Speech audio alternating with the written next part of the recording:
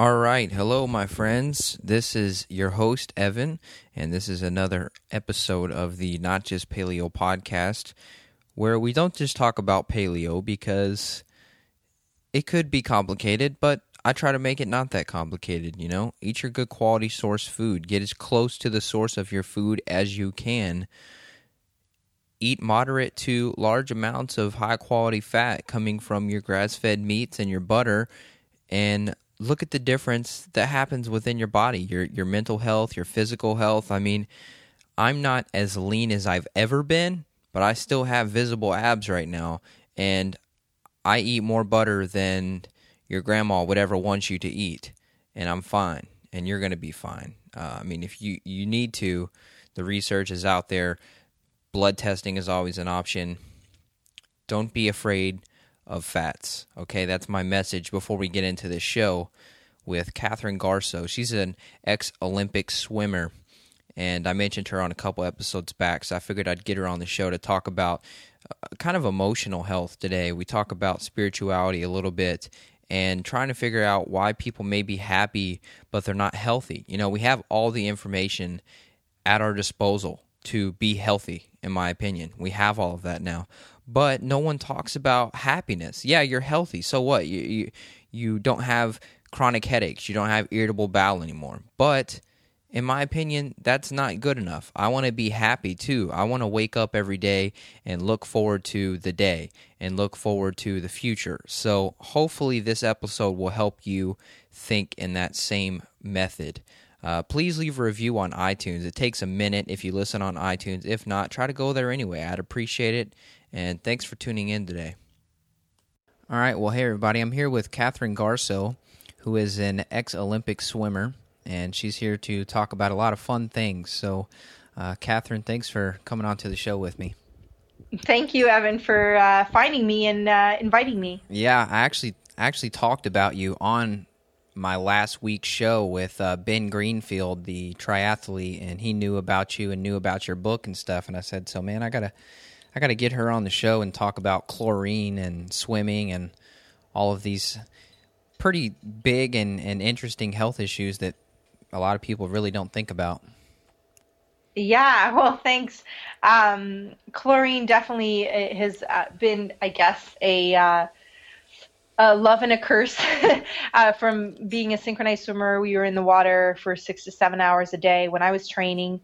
And I always had a very sensitive health. So as a kid, I grew up on antibiotics, unfortunately, always sick with bronchitis and all that. And then as I grew up, I developed, mostly after the Olympics, but, a binging kind of eating disorder where I binged and purged with laxatives. And it was not good because I just kind of destroyed my immune system. And when I started to rebuild my health, kind of looking at holistic measures, nutrition and, food sensitivities and all that, I also was told by a lot of people, well, what happened to you in chlorine? Like, that was definitely not good for you.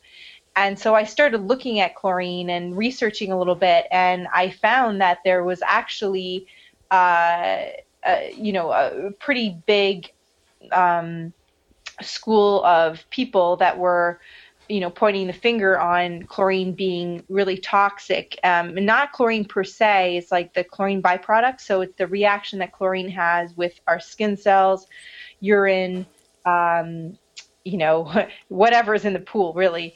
And it creates these gases. So this is what we smell when we walk in, and especially in an indoor pool, when we really smell that heavy chlorine. It's actually the chloramines and trihalomethanes, which are chlorine byproducts, that we inhale. And those gases, some will some research shows that there are potential carcinogenics, and, whether it be for bladder cancer, I believe that's been shown, a lot of correlations with asthma, lungs. And then for me, I mean, a lot of doctors will say for sure, those who believe really in the bioterrain and what we hear a lot about now, the microbiome, is that if, the chlorine is kind of meant to kill all bacteria, well, it's definitely not doing that good in our stomachs, and skin is our number one absorbent organ, so we're taking in all this chloramines, the chlorine, and it has a potential to destroy our healthy balance of bacteria. So it would make sense that, having been a swimmer for 12 years at that time and having taken so many antibiotics, that I basically, at the point where I retired, I was binging on sugars like every single day. I couldn't control it.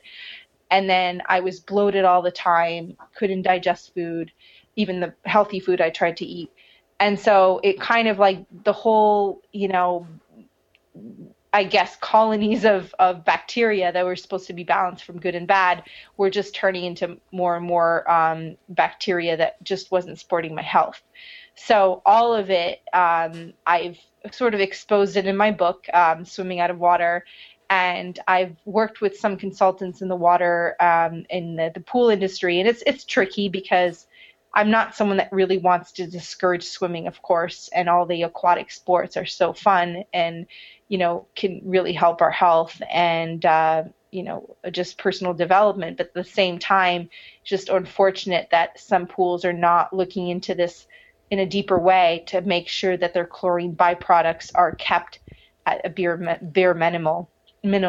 Yeah. So that's kind of the chlorine conversation. yeah. Well, see, that's crazy because I remember, as a kid, you stop in those hotels and they always have those kind of like a greenhouse where you have those indoor pools, and those things would reek. As soon as you open the door, you walk in those things. So you're basically saying those are pretty toxic, even just the air to breathe in those rooms.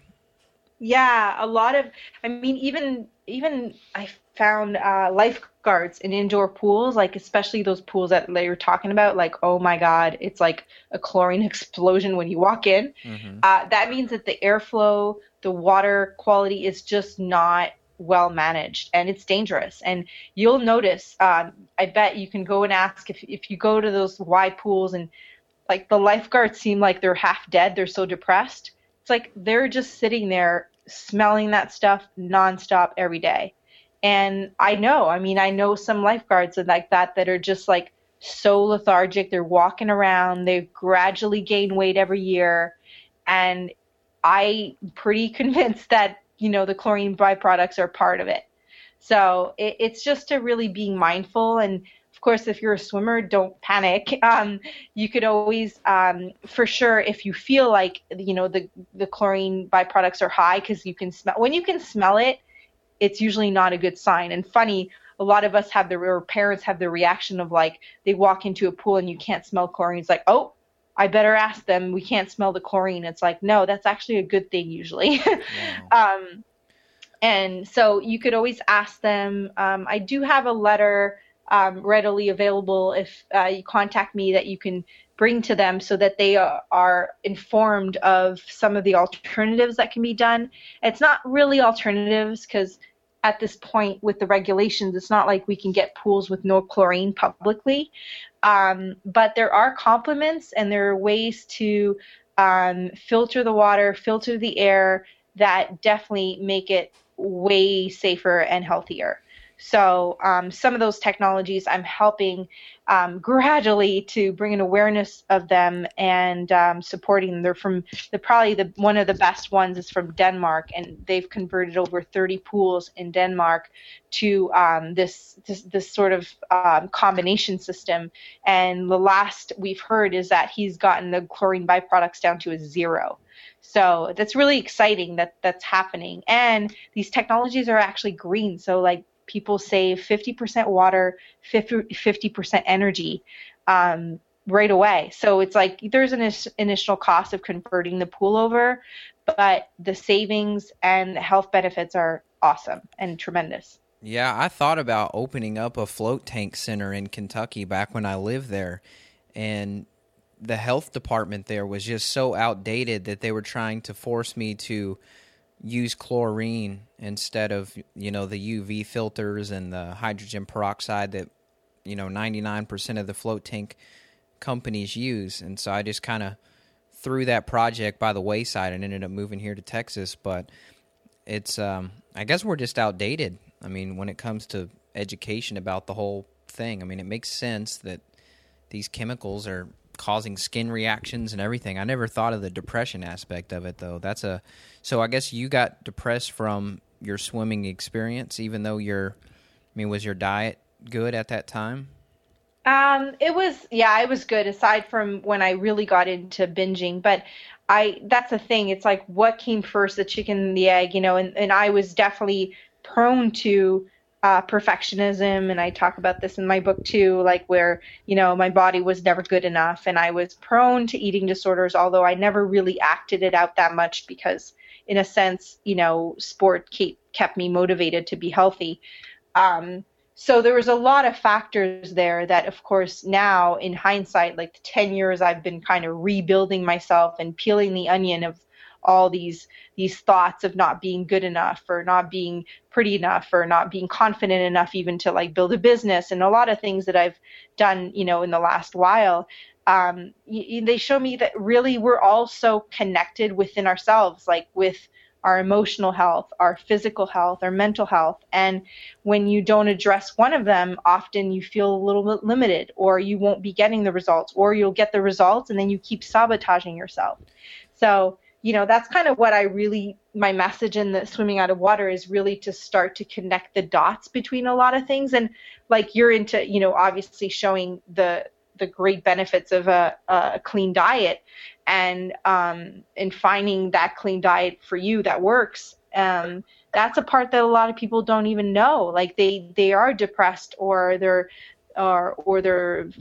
chronic fatigue and they never really look at the food part. So of course I bring up the food in my book and in my message always, but I've kind of started to gravitate more towards the emotional work, and the technique that I primarily use in my coaching is EFT. It stands for Emotional Freedom Techniques. And like that has shown me a whole other side of like, wow, like I paid so much attention to exactly what to eat to get better. And yet I was forgetting this hardcore mental, emotional part that was definitely, holding me back in some way. Yeah, I'm actually working on this article right now that's called "You're Healthy but You're Not Happy.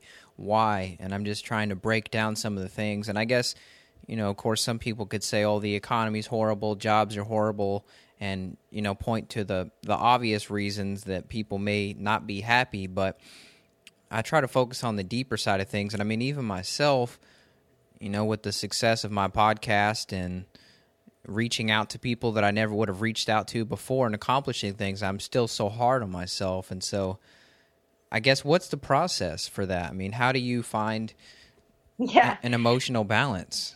Yeah.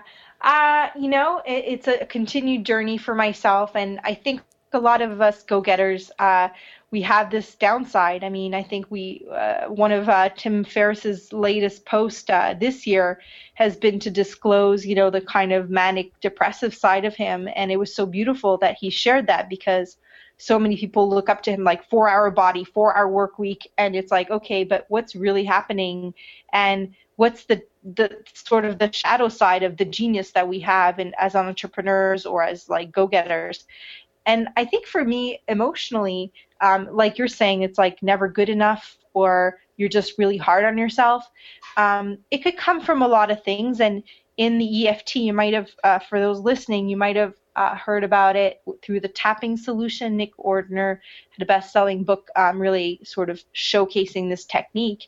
And so it's kind of like to do tapping on certain points of the body. So it's a form of energy psychology where we're voicing something that we feel is wrong in ourselves or in a certain event or an emotion that we feel that's really intense. And while we're also saying that, so the example would be, well, even though I still feel this yucky feeling in my gut, even though I feel like I just failed at, or even if you're a parent, it's like, even though I just really yelled at my daughter and I feel so bad about it, I completely love and accept myself.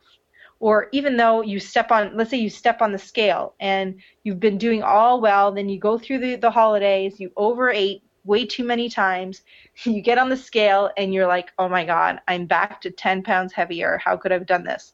So that moment on the scale, you're like, even though I'm looking at this 10 pounds more, I can't believe it. I choose to love myself anyways.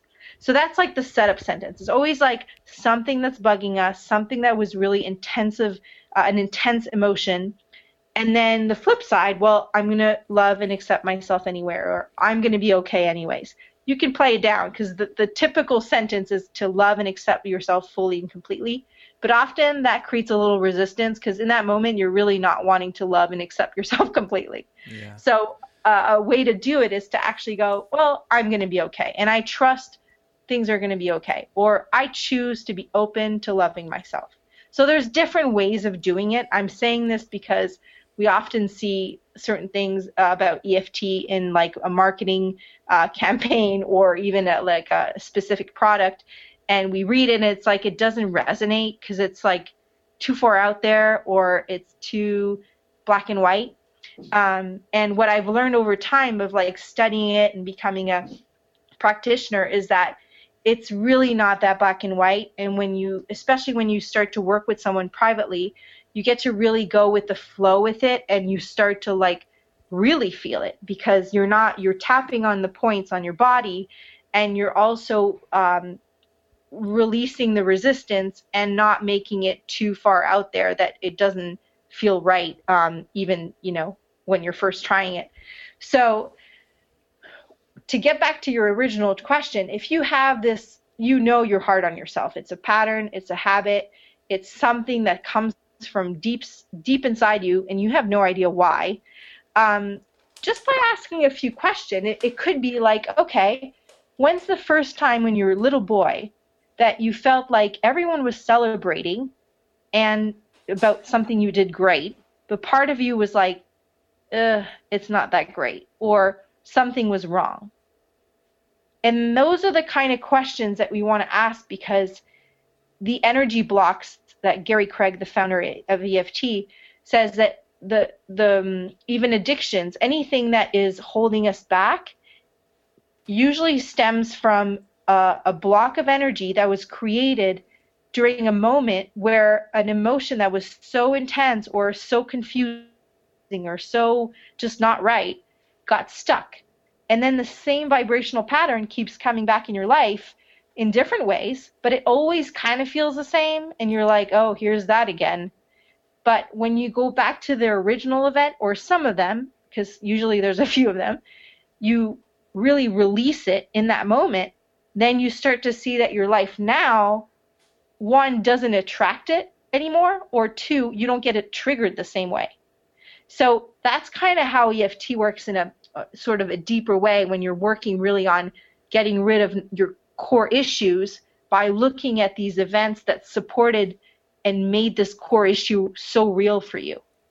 Does that make sense? Yeah, it does. Yeah, I mean, it just proves how complex everything is. I mean, we try to, I guess, give blanket advice or books come out to give people advice, and ultimately, I think there always has to be a place for one-on-one deep conversations with yourself.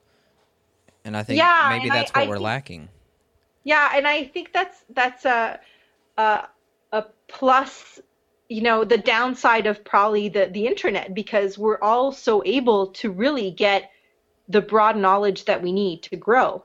And at the same time, some of these programs that are more designed to give you an overview or an understanding of something, and even going through the exercises of my own books that are like different nuances of EFT, I'll reach out to the coach because I know that if I don't address my particular flavor of that understanding, I may miss out on really getting the pop and the big result. So yeah, it's kind of like we've all made everything so general and so available, which is a plus because we're all becoming much more educated, I think. There's a downside of missing on the depth of what you just mentioned, the one-on-one, and really going deep. Yeah. Well, the sensory deprivation tank has done it for me. I mean, a couple other things have done it too, which I don't know if we'll get into those, but I know you've actually floated also. So, what's your experience with floating and Yes, mindset I and love floating. Yeah, definitely. Float tanks were introduced to me several years ago, and I one of the downsides, I guess, of what I was going through with my body was that I had stopped getting my period, and it wasn't like they said, oh, you don't have enough body fat. That was when I was training, but this was way after, and I had gained quite a bit of weight. I probably at my biggest, I was maybe at 200 pounds, how and tall are you? uh, I'm 5'8", just under. Oh, okay. And yeah, so it was definitely like being overweight. And um, I wouldn't get my period. We had done a bunch of tests, and it was basically my adrenal function and all the hormones being really toxic and imbalanced. And I tried a lot of different modalities, and nothing was really working. And then someone mentioned the float tanks, and I was like, "Oh yeah, bring it." I'm a total mermaid fish, so I was like, "Yeah, I'm totally gonna go in there." And it was like after 2 sessions, I think 2 days in a row, that I ended up getting my period. And who knows, it could have been a big coincidence, but my impression was that it really gave me a reset. It really allowed me to relax in a way, like you're saying, sensory deprivation, to be completely like back in the womb, if you want. And yeah, I floated since as regular as I can. When I'm in LA, there's a place called the Float Lab in Venice Beach. I haven't gone since I've moved to Montreal, but I know there's one here, and in Burlington, Vermont too. I've gone, so it's close by. And I'm a big fan. It's something that I will probably end up having in my home somehow, Yeah. because I like to do it on a regular, like daily basis. Yeah, I happen to have a friend here in Austin that owns a float spa, and so I get to go in there whenever I want. It's a pretty good friend to have, and he talked about how if he floats too much, like too often, like say a week in a row, he said the detachment from society is just incredible. He said it's a good thing. I guess some people may think it's a bad thing, but I guess the way he looked at it is you just have a new perspective on everything, and society just seems silly and crazy and in too much of a rush and addicted to the cell phone and stuff like that. It Yeah. just makes you more analytical, I guess, or more observant, I guess, of your surroundings. Like when I get out and I walk out front of his place, the first thing I notice is just the color of the sky. The color of the trees is way more green than when I went in, and Mm. that's always a really Yeah, cool like experience. everything becomes more alive, probably because we have the contrast of not being so bombarded from information overload. Yeah, yeah, definitely. What do you think is the underlying thing that is keeping society kind of unhappy? I do feel like there is a lot of unhappy people, even though we do have this information, kind of this information overload. We have all the information, but we're still not happy. Do you think self-reflection and this whole topic we've been getting into, do you think that's one of the more important things, or do you think there's other parts to it too? I think, I mean, there could be loneliness. There could be like a lack of deep connection, like you're saying, not only for our personal growth, let's say with a practitioner, but also in friendships potentially, because of this information overload, because of the internet and social media. It's a blessing. I mean, we are in touch with people we may have totally lost touch with. But at the same time, I think there's a level of depth, touch even. I mean, I know for me, and I'm just getting through this hard time in my life where, um, I was probably running from failure. I was running away from not being good enough, and I've moved a lot. I've been an explorer for the last decade, and comes with that a lot of discoveries, a lot of connections. But I think for me, it's like, wow, I really sort of missed out on having my close knit girlfriends in town where I go out with every Tuesday night or whatever. It's like I've moved again, and I'm like, oh, I have to start again. And so it's beautiful for me to see it and to be with it instead of going, oh my God, I failed or whatever. It's just no, just my patterns of whether it be my emotional abuse from the young age that I'm now releasing, my perfectionism as an athlete, my success, my post-success as an Olympian, a lot of things that, we take for granted maybe that are just supposed to work themselves out.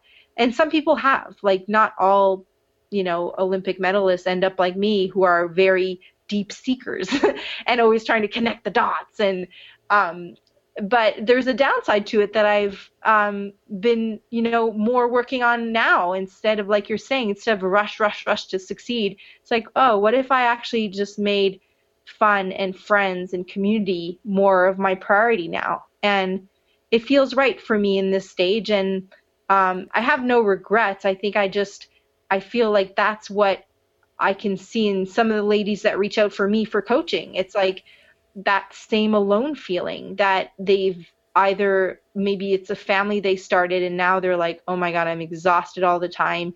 I don't have me time. And I don't know for you, but it feels like maybe society is driven more than ever to succeed more than ever. Social media is keeping us busy in a different way that we're probably not used to emotionally. We're maybe not designed for all this. And so it's like all of us are having to readjust. Like, how much do I really want to be on my phone and really want to be on the computer? And for those who are not really more like living sort of traditional 9-to-5 job, I think there's a curiosity. There's a level of like, I want to do something different and bigger. And maybe that's a form of their own, sort of depression and unhappiness. And you've covered, I'm sure, a lot of the food issues and a lot of the genetic dispositions for us to be depressed. I mean, it's not getting better. Why is autistic percentages going up every year? Well, because the generations of parents who were toxic are now getting younger, having more parents the younger kids are not born of better genetics. They're just born of more, exposure to toxins. And I think that's all being passed on too, that we don't realize that, the teenagers and younger are really going to be faced with a lot of psychological problems if we don't continue to help them eat well. The EMFs, who knows, electromagnetic fields, they could be affecting people a lot more than we know. Some hardcore scientists will say, no, it's not proven. And then other people will say, duh, I can feel it. So it really depends. But I think it's a combination, like you're saying. It's so much more complex than we'd like it to be, but that's what's happening. Yeah, definitely. So you lived in Vegas before, didn't you? I did. Yeah, I lived out there too. I lived off of near Sunset, like 3 miles away from the Strip on the north side near Mandalay. Oh, cool. Yeah, where were you at there? I was in the Southwest. I actually ended up buying a home there. That kind of fell through. It was at the worst peak of the market. Oh yeah, Vegas got hit hard. Yeah. Yeah, really bad. But I was mostly on the west side, and I love being so close to the Red Rocks. We're 40 minutes away, and that's actually what inspired my whole book, because I got caught in the Red Rocks for 24 hours without food or water, and it kind of sort of gave me the insight of writing a book and helping other people. So wow. I have quite a lot of memories in Vegas, but I was in the shows as a mermaid, first of all, at the Silverton Casino. There's a mermaid tank there. You were the mermaid? Are you serious? Yeah, I've seen the mermaid there. That's hilarious. I wonder if I saw you. It's actually different. They used to have a live music show where we did performances on the hour. Mm-hmm. but they canceled that, and now it's just like the free swimming mermaids, right? So I was part of the original show that had like sort of Cirque du Soleil, very unique costumes kind of shows every hour. That's funny. Yeah, I've been to Silverton. I remember that big tank there. I don't know if I was there during that time with the show and everything, but Oh, okay. What year were you there? let's see, 2002 to 2008. Okay, yeah, I was there 2005 and 6. Oh, okay. I may have seen you. That's funny. I mean, I was younger then, but still, that's pretty funny. Yeah. Yeah, speaking of Red Rock, my mom, one of her friends was out there on like a hiking tour. I guess there's a bunch of hiking groups that go out there, and she showed up late for some reason with her dog. Everybody was bringing the dogs out there, and she had a big old German Shepherd. I mean, the biggest dog you've ever seen in your life.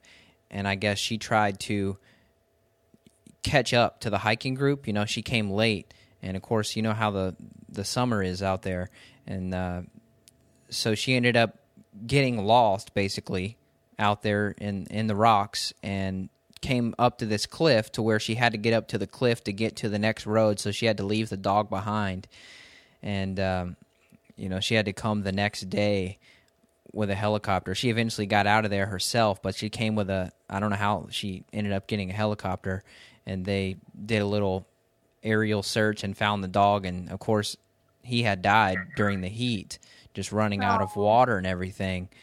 But that was a wake-up call for me, just to realize, man, nature is something that can be beautiful and mesmerizing, but you got to be careful out there because it gets crazy real quick, and Totally. when you run out of water, it's panic mode almost. Where were you? I guess, were you by yourself? Yeah, I went for a hike. It was like my last day before I was moving to San Diego, and I just was like, "Oh, I'll go for like a goodbye hike to Vegas." And then I went to the top. I had like a journal, some prayers with me and a pencil, and I just like did my like intentions and all that. And then on my way down, I was kind of hiking around, and I thought I was kind of taking, a different shortcut or something. And it ended up being this like sort of wedging myself through down between two walls. So it was kind of using the walls for leverage. So I was going side to side, side to down, and then I hopped down, and then I was on this ledge, and it was like a cliff, and I was like, oh damn, I got to go back up. Like it was definitely not a way down. But then I looked up, and I was like, oh shoot, like I didn't plan to climb this. I was just wedging myself down. So basically I couldn't go back up, and I definitely didn't want to go down. It was like a super high cliff. So I was stuck on this little ledge. And I hadn't told anyone I was going for a hike. I didn't have my phone, no water, nothing, because I thought I was just going to go for like 2 hours. So I was just on this ledge, and I ended up like screaming, crying, staring at the wall, trying to study it so I can climb it.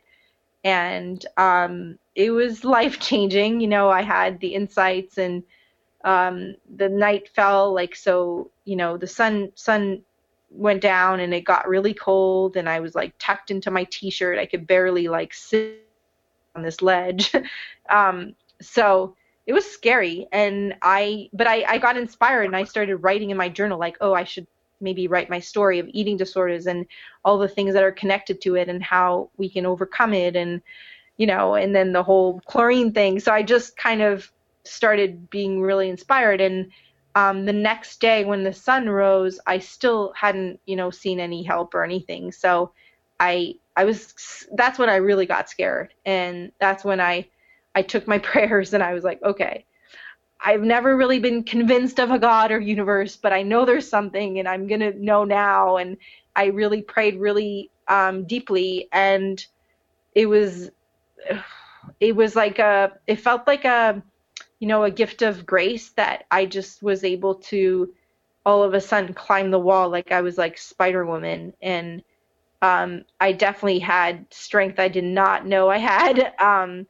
And climbed the whole wall, and basically, went on my way. And so that's kind of what inspired my book. And I take the reader basically through this hike, like you come with me, you're stuck. Chapter 3, you're there. And then I flash back before and after the Olympics and all the things that came with the training and after with the eating disorder. And um, that's kind of my last experience of the Red Rocks. And I haven't Wow. gone back since, but I do want to go back and just take in that energy again. It's crazy out there for sure. I haven't had too many experiences like that where I'm stranded, but one of those, it's almost like would you say it was like a natural psychedelic experience? Yeah, it's hard. I was actually, who was it that I was? Someone that's working with like human genome projects and like the flow state. And I was actually asking, like, what are the different flow states? Because there's definitely different ones. Like that one was way different than, let's say, the flow state I experienced when we performed at the Sydney Olympics, which they're kind of like grace, but they're different. Some of them, like the Sydney one, felt very rehearsed and practiced, whereas this one was like, okay, there's no other way. You're inviting this other dimension of yourself to like step in, and it somehow works, Yeah, yeah. But you don't really know. Like, I don't know that I could recreate it if I tried, So it's a different kind of thing. And I think a lot of people, of course, there's the states where you go into deep meditation and through breath work. And I've had those glimpses also. Sometimes when all of a sudden, your breath deepens and you just kind of feel like no matter what's happening in life, it's like really joyful and really great, and you're kind of connected. So there's a few books. There's a book called Peak States, and it talks about these different flow states or these different peak states, as he calls it. And I mean, we all get to experience them. However, we end up opening up to that energy. It sounds like you're on that path too, of exploring those abilities we have. Yeah, I've the craziest flow state I guess I would have. I was maybe 12, maybe 13. I can't remember. There was a creek behind this house I was living at, and there was a big bamboo forest down there. And this was in Kentucky at the time, and obviously bamboo's not native there. And a guy had started kind of like a bamboo farm down on this creek bed since it grew so well down there. Me and my buddy, we'd always go down there and chop down the bamboo. I guess one day the guy saw us, and I heard a dog kind of bark, just one little bark. It was kind of like a muffled bark, and then I heard a louder bark, and I didn't think anything of it. Most of the time you hear dog barking all the time. You don't think it's going to come after you, and then the next thing we know, this giant German Shepherd pops over this hill, and we're face to face, and he looked like he was going to eat us, and then before I even had the inkling to run, I hear a gunshot of a shotgun, and then I go into like a whiteout. That's the best way I could describe it. Everything just turns white, and everything gets clear but blurry at the same time. And I don't even remember running, but I just remember how fast I was traveling away from this dog and away from the gunshot, and eventually I jumped down this little, I guess you'd call it like a little miniature cliff. It was like a 10-foot drop-off back down into the actual creek. I was on the field that was kind of running parallel to it. I jumped down there, and as soon as I landed, I looked up, and the dog was still right there at the top of the hill, right on my tail. And he never, Wow. he never jumped into the creek. But that was, I guess that was my comparable experience. That's when I really learned that we have a huge potential that's locked inside of us, and we live in such a safe society, I guess you would say, generally speaking, that we don't realize that the human body and the mind has really, really awesome and powerful channels, I guess you could call them, that can be opened. Maybe you don't want to open it in that, in that same scenario, but I guess it's just to remind you that there's a lot of greater things that we can achieve if we just kind of figure out how to I don't know, manifest those on our own or tap into those somehow without putting ourselves in so much danger. Yeah. Yeah, totally. Yeah. So tell people a little bit about your struggle with finding direction, I guess. I mean, I guess after you quit the Olympic swimming and stuff, were you just kind of like, now what? Or what was the whole process there? Um, I would have to say I had it was more my health that was a struggle, but I was finishing I did a business degree at the University of Toronto, and I was like realizing that I was like really into mathematics and all that at first, but when I got overly toxic, when I hit the like probably my worst was in 2002 when I decided to retire from the team, and that at that time I had become the team captain and I was going to go to the next Olympics in Athens, but my health got so bad that I just said, no, no, no, I have to like think of myself right now. And so I retired from the sport and I started to just focus on school. And my level of like, I don't know, like brain activity was just so bad. Basically, I couldn't remember anything anymore. I had a hard time reading, like everything. So my grades went from like basically straight A's to barely passing. And that was very humbling, of course, because, you know, my identity was in perfectionism and success. And so that was a big turning point for me where, you know, I guess I had no choice, but I started learning from people and I attracted some very interesting people teaching me about, let's say, energy work. And I was dating a chiropractor at the time who taught me a lot about, at first, like, you know, holistic health. I was just reading the books and I was starting to apply them more than him and, you know, kind of helping him with his diet. And it kind of sort of just started to show me my interest to be in some shape or form a helper, a healer, or a guide for other people. And so gradually I just fell in love with that field of work. And it was a process because then, of course, like, you know, the confidence may not be there. And so I was building up, you know, or I was on top of all this shame and guilt about my body and my health. I was also very eager to help others. And so I think that all kind of took really this decade of explorations and healing and traveling and learning from, you know, really awesome people. I think I have to, you know, be really thankful for the Olympic medal because there's for sure an ability to connect with a lot of people just by saying, hey, here's who I am. And then they go, sure, we'll talk to you. Yeah. So that's been a really big plus that I don't take for granted. And you know, I've spoken to so many doctors and experts on things that at the same time, like you say, picking your path and even looking at the controversies and the contradictions that come with a lot of diets. Now I'm just in the position where, you know, it depends where someone is in their life. It depends their lifestyle. It depends what kind of life they really want to live. And not every diet or system will work for everyone, but there's a diet and system for everyone. And same with emotional work. Like if EFT resonates, jump on it because it's not only a tool that you could do to clear your own stuff very deeply, but for kids, for like just a friend, it's just an easy tool. But if it's not that, then something else. But never sort of underestimate the ability we have to explore all realms.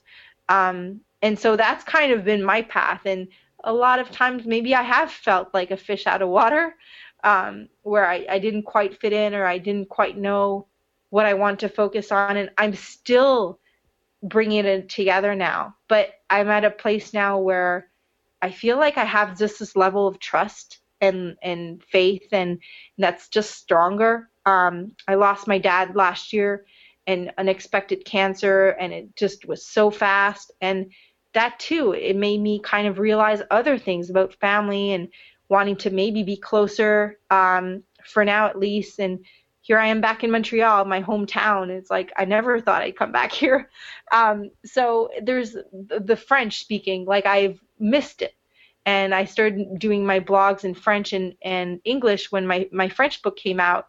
And then I kind of got in touch with this part of me that had totally stopped, like basically never speaking French, never being around French old friends or anything. And I was like, wow, I love this. Like I totally miss it. So I guess never stopping to like explore opportunity for me has been a blessing, a big blessing. And I just like as unconventional as my path has been, I see the beauty of it more and more because sort of like all the dots start to connect, and I'm better at discerning like what I don't want to do. So sometimes sometimes it's figuring out like what to do by figuring out all the things we don't want to do. So if some of you are listening going, oh, I just don't know, like just keep doing and keep trying things, and all of it will start to like make sense and show you the way, one step at a time, And maybe you've done some of that, Evan, like just trying new things and then realizing like, I don't want to do this. Yeah, there's a funny skit, the comedian Cat Williams. There's a funny skit where he talks about that, and you'll have to go watch it on YouTube. But he's hilarious. He's one of the funniest comedians I've ever seen. But he just talks about that. He's like, try shit, doesn't work. Plug it in, try shit, doesn't work. Try shit, doesn't work. But you just you have to watch it. I will never be able to act it out as good as he can. Please send me the link. Yeah, but he's just talking about the bigger scope of life and just basically plugging things in. If they don't fit, pull it back out, put a new plug in, and keep trying that until something fits. And I do think on a bigger picture of things, that's eventually how everyone will figure things out. It's just a matter of trying and just keep pushing forward. I guess that's kind of our general overview of this whole thing, is just to just keep going. Don't hesitate and get down in your sorrows too much, because that just prevents you from achieving something. But if you keep trying things and keep pushing and keep moving forward, you might find something hiding under a rock that may change your life or make you achieve something. So, we'll have to send people back to your website to read your blog. So give people, if you had any final thoughts or anything, give people that and your website. Oh, thank you. Yeah, I guess I would, second what you just said. Just keep moving forward, and if you feel like you do see a pattern where you find yourself dwelling on something over and over, or crying about something for no reason, or whatever it is, like, do investigate EFT. And I offer like free first time EFT trials. So reach out if it resonates, of course. My website is CatherineGarceau.com. So Catherine, Catherini, Garceau, Garceau.com. Or you can find me on Facebook. And I'm really grateful, Evan, for this. I think you're doing amazing work, and your spirit is really wonderful. Really, you're just inside there. You're just so open and curious, and it's inspiring what you're doing. Awesome. Well, thank you. Yeah, it could be the float tank drawing everybody together. Who knows? Oh, yeah, it's true. I love the float tank. It might be. Awesome. Well, thanks, Catherine, and I'll be in touch with you soon. Thank you, Evan. I hope you enjoyed that show. I wanted to give you all an update on my book, REM Rehab, which I think is probably the sleep guide that is going to hopefully change the whole scope of sleep and a lot of the problems that may be going on in the community. People that may have figured out other health problems, but they haven't figured out sleep yet. Hopefully this guide will be the guide to solve that. My buddy Kevin is working on the editing right now, and I'll be doing an audio book alongside the PDF or whatever version, iBooks or whatever we ended up putting it in. And so I'll be doing that here in the next couple weeks. So stay tuned for that. If you go to REM Rehab, REM Rehab.com, you sign up there, put your email in, and me and Kevin will email you with all the updates on this book, because we're going to do a free webinar too where we can have you all come back in. Those of you that did the Google Hangouts and loved it, we'll be doing that again, where you all can come in live with us and ask questions and join us in the chat box if you don't want to be on video and stuff like that. So rimrehab.com is the website for that. You sign up, and we'll keep you updated with all of the latest news when it comes to that, and especially when the release comes out. It should be sometime in February, of course. You know how any project goes. You think you're finished, and then you got to add something else to it. So I'm just trying to make it the best quality book I can actually make it. So thanks again, and I hope to talk to you all very soon. So stay positive and keep pushing forward. You will achieve what you need to in time. It takes baby steps. You know, nothing happens overnight. So thank you all. Bye.